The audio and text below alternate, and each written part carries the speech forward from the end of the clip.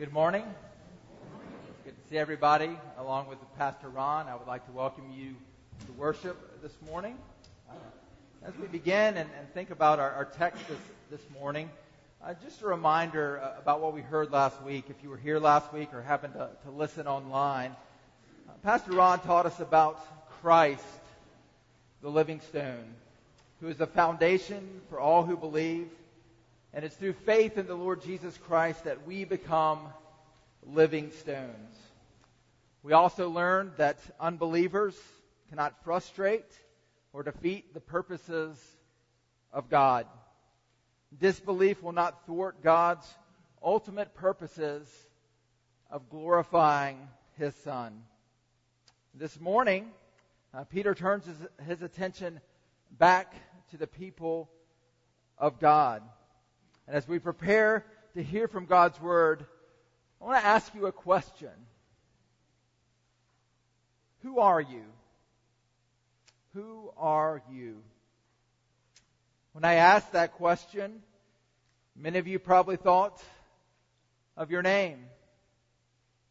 But the question of who we are or who are you, our identity, it can be much broader than a simple name. Our identity is often grounded in where we work, where we grew up, what people we associate with, what part of town we live in, where we go to school, where we went to college, what teams we cheer for, and so on. People often relate to us based on what they identify us with. And I personally experienced this a couple weeks ago. We're in the middle of what is known as March Madness. It's a nickname given to the college basketball tournament for the 64 best teams to compete for the national championship. And 2 weeks ago, I was actually up here at church with the middle school students. On that night, the teams were announced. And at 6:03, my phone lit up like the 4th of July. I received several texts. Why? I went to college at Mississippi State University, and it was announced that Mississippi State was going to play Liberty. People identified me with Mississippi State and wanted to let me know that the two teams were going to play each other. A few days later, when Liberty went on to defeat Mississippi State, there was even more reason to text me. All in love, of course. All in love. All in love. Why? Again, to some people, they hear Mississippi State and they think shame. That is part of who I am. So what about Christians? Who does God say that we are? In our text, Peter focuses on this very thing. And we're also told how to live and how we became who we are. So we will read 1 Peter chapter 2, verses 4 through 10. We'll read that for context. And the focus of our sermon will be on verses 9 and 10. This is God's holy word. Peter writes this: As you come to Him, a living stone rejected by men, but in the sight of God chosen and precious, you yourselves, like living stones, are being built up as a spiritual house to be a holy priesthood, to offer spiritual sacrifices acceptable to God through Jesus Christ. For it stands in Scripture, Behold, I am laying in Zion a stone, a cornerstone, chosen and precious, and whoever believes in Him will not be put to shame. So the honor is for you who believe, but for those who do not believe, the stone that the builders rejected has become the cornerstone, and a stone of stumbling, and a rock of offense. They stumble because they disobey the word as they were destined to do. But you are a chosen race, a royal priesthood, a holy nation, a people for His own possession, that you may proclaim the excellencies of Him who called you out of darkness into His marvelous light. Once you were not a people, but now you are God's people. Once you had not received mercy, but now you have received mercy. Let us pray.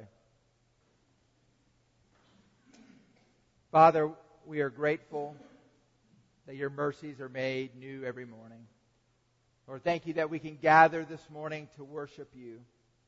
And Lord, as we come to your word, now, Lord, we ask that by the power of your Spirit, that you would give us hearts to understand, that you would give us ears to listen, and Lord, that you would speak to us.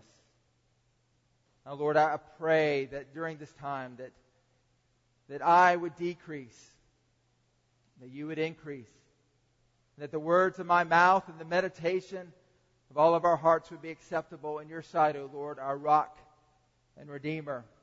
It's in the mighty and precious name of Christ I pray. Amen. So, who are we? Who are we? Peter, in our text, describes the people of God using 4 different titles, drawing from the Old Testament. And he gives these titles to Christians. And the first thing we learn is that we are a chosen race.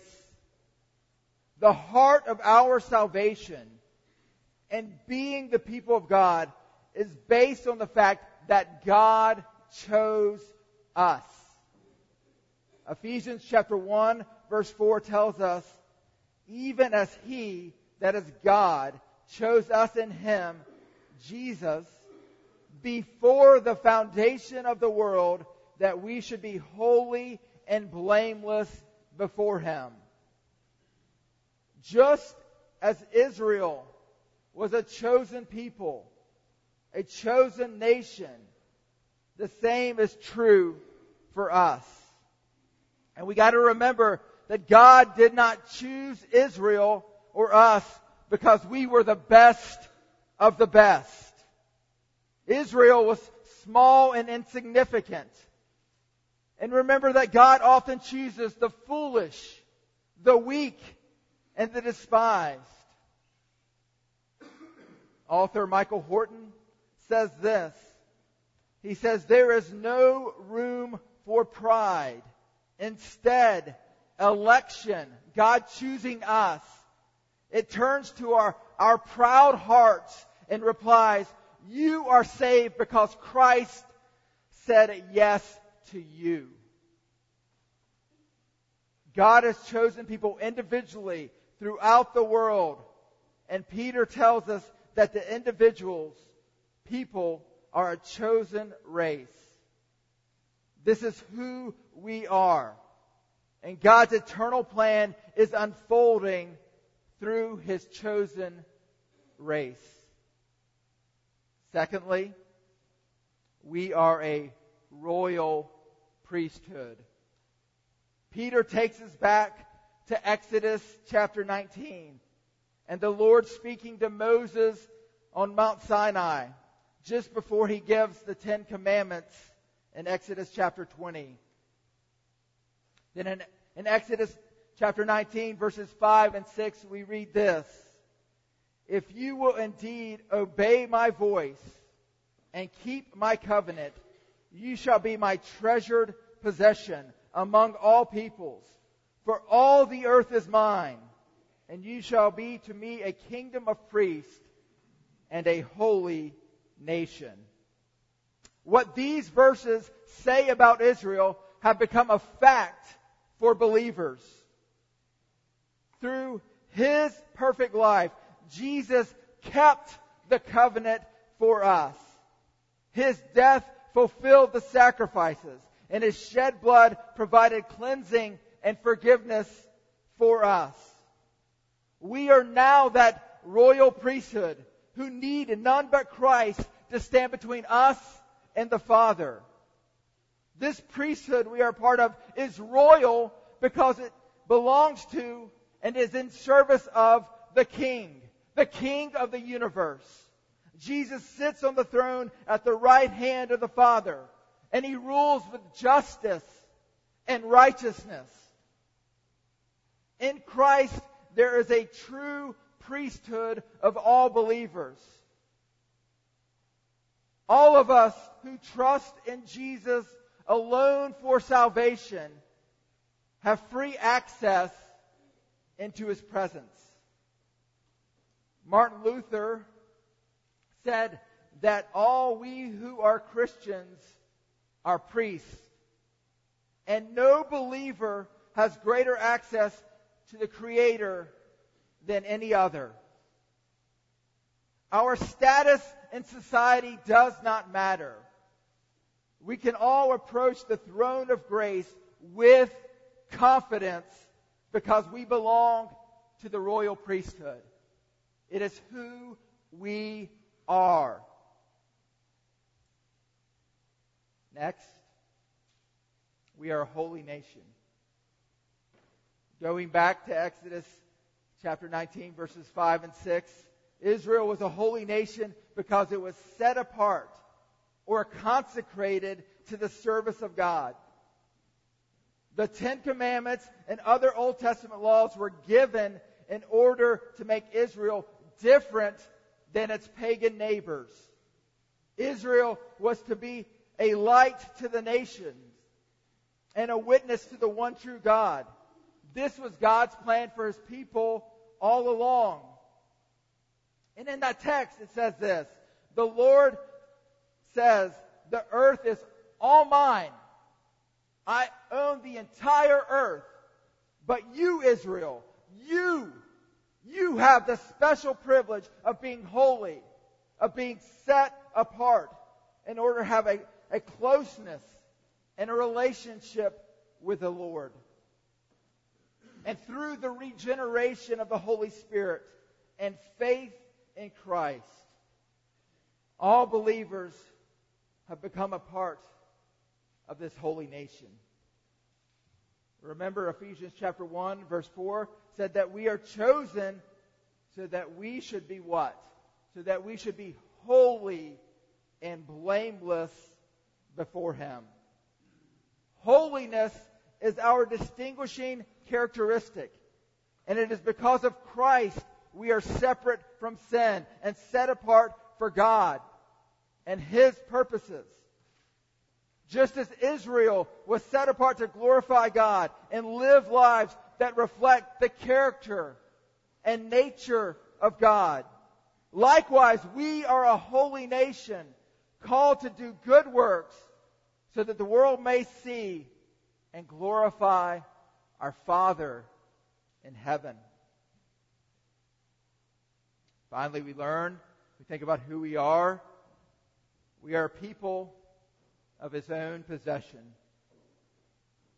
The value of an object sometimes lies in the fact that a person of special importance has owned it. In a Philadelphia museum, you can see a pair of glasses that belong to Thomas Edison. In Cooperstown, New York, at the Baseball Hall of Fame, you can see a baseball uniform that Babe Ruth wore. In Memphis, you can visit the house Elvis Presley lived in during the height of his popularity. And as much as it pains me to say, one of my high school soccer uniforms isn't going to attract quite the same crowd as one of Pele's soccer uniforms. Again, worth often comes from ownership. God possesses His people because He redeemed them by the precious blood of Christ. And now we are a people of His own possession. We are infinitely valuable. Every morning when we rise, when we get out of bed, May we remember that. May we remember who owns us. Now that Peter has told us who we are, he's going to let us know how we should live. So how do we live? Because we are God's possession, we have the privilege of being His messenger to a world in need of a Savior. The first part of verse 9 tells us what? That we are a chosen race, a royal priesthood, a holy nation, a people for His own possession.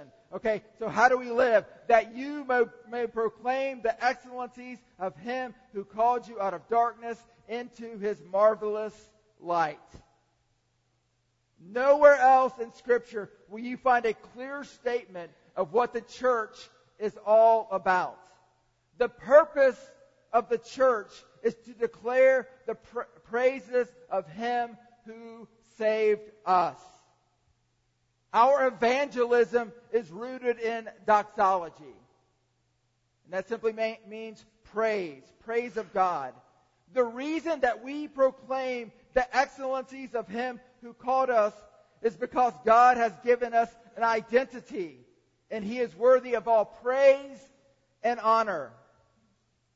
The Psalms remind us again and again to declare the glory and deeds of God to the nations. We are God's people, and we should want the entire world to know what God has done for us. We should desire for people from every tribe and language and nation to know the God who has called us out of darkness into light. Proclaiming what God has done and sharing the gospel, it may seem to contradict election. Like you just told us that we're a chosen people. And this is one of the major objections to the doctrine of election, to God choosing people before the foundation of the world. If God already has chosen His people and knows who He's going to save, why do we need to proclaim this? Why do I need to share the gospel? Why do we as a church need to do missions? It's a great question. Why do we share the gospel? Why should we proclaim the excellencies of Him who has called us out of darkness into His marvelous light? The late, great theologian, R.C. Sproul, he told this story. When he was in seminary, that very question was posed to the class. Why do we do missions if God has chosen His people? And as you can imagine, the class was kind of silent. And there's several seconds, he says, and R.C. finally broke the awkward silence. And he simply said this: because the Bible tells us to. His professor said, exactly. What other reason do we need besides God's Word commanding us to share the gospel? That should be enough. Also, how humbling it is that God allows us to take part in something that He could do much better than we ever could. Evangelism is a means to an end. And Peter tells us to proclaim what God has done for us by bringing us out of darkness and into light. Therefore, we share the gospel, and we can rest in the fact that God will do the saving. There is so much less pressure in evangelism when we know that we can't convince anyone to believe. And I remember when I first got here, first 2 or 3 years, I had many sleepless nights after RFN, putting so much pressure on myself on Wednesday nights, thinking I blew that. You didn't say the right thing. So much less pressure. We just simply proclaim and share. God saves.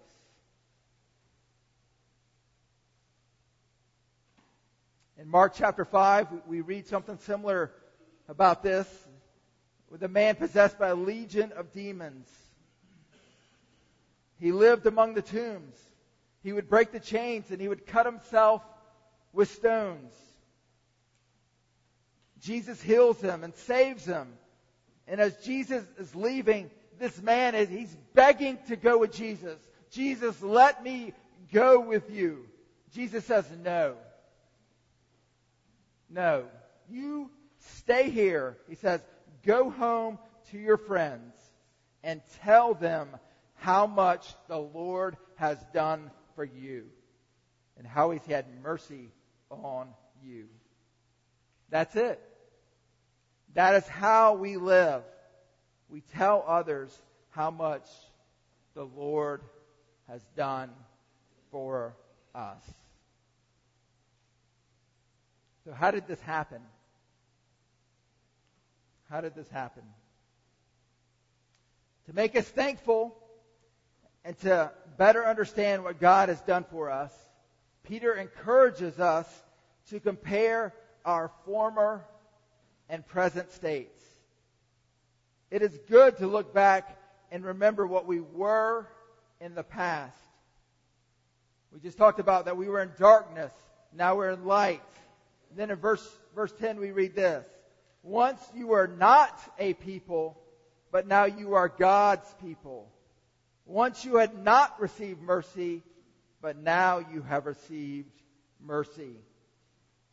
Verse 10 again takes us back to the Old Testament and to the book of Hosea chapter 1, to a time when the Lord says about Israel that Israel, you were not a people.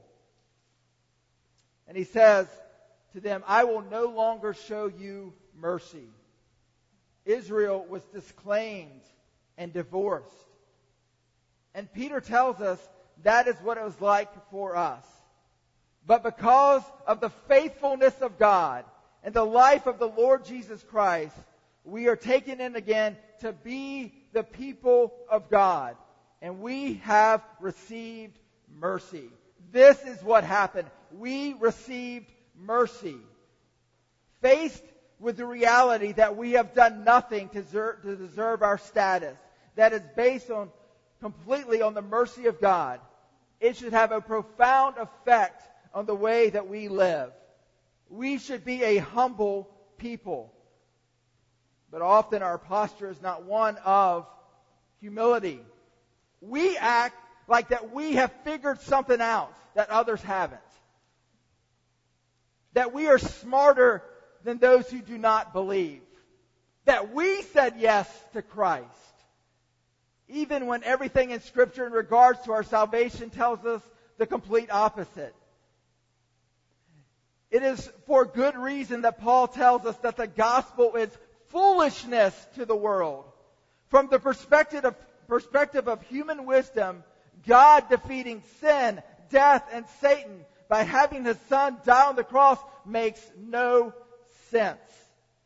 But God chose what is weak in the world to shame the strong. May we always remember that the Word of God is spiritual. It is supernatural. And the only reason that this book makes an ounce of sense to us is that the Holy Spirit has given us the ability to understand it. God has been gracious to us. As Peter says, we have received mercy. This also should affect our conversations and comments to unbelievers in person and on social media. But when that screen is in front of us, right, and not a person, we often become bolder and harsher in what we say to those who may not believe. So as we interact with those who doubt and don't believe, we should be the humblest, most gracious people in the world. Jude in his epistle, gives us a great reminder about mercy. In verse 22, Jude simply writes, "And have mercy on those who doubt." Why would Jude write that? If anyone knew about the mercy of God and remembering how we are saved, it is Jude. Jude was the half-brother of Jesus. He grew up with Jesus. Right? We joke about having siblings or knowing people who can do no wrong. People who never get in trouble. It was a reality that Jude faced every day. He literally had a perfect brother. Then as Jesus began his ministry, the miracles, the healings, and the crowds. And if you think, if anyone would have immediately believed in Jesus, it would have been Jude and his brothers. But what do we read in John chapter 7, verse 5? We read this: "For not even his brothers believed in him." Do we now understand why Jude says, "Have mercy on those who doubt"? Why we need to remember that the only reason we are who we are is because we have received mercy.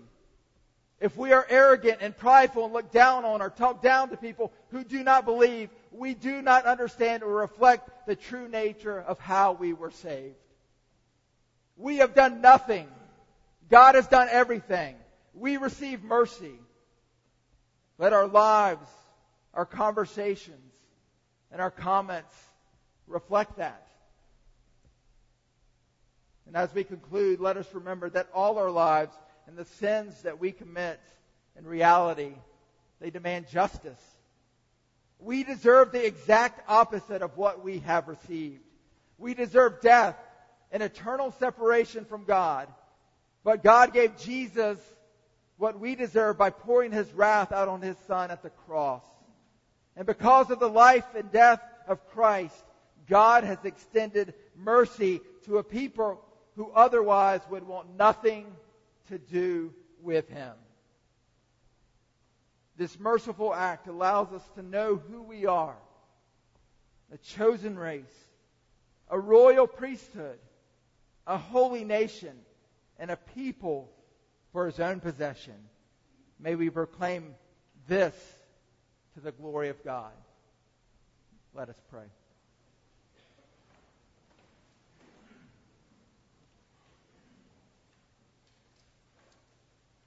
Dear Father, we are grateful for your mercy.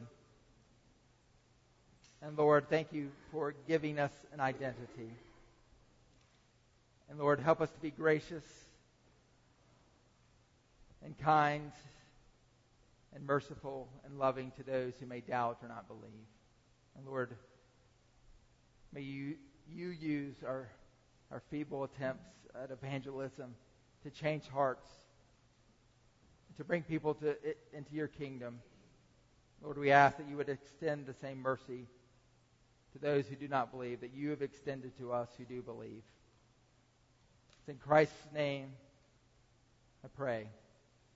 Amen.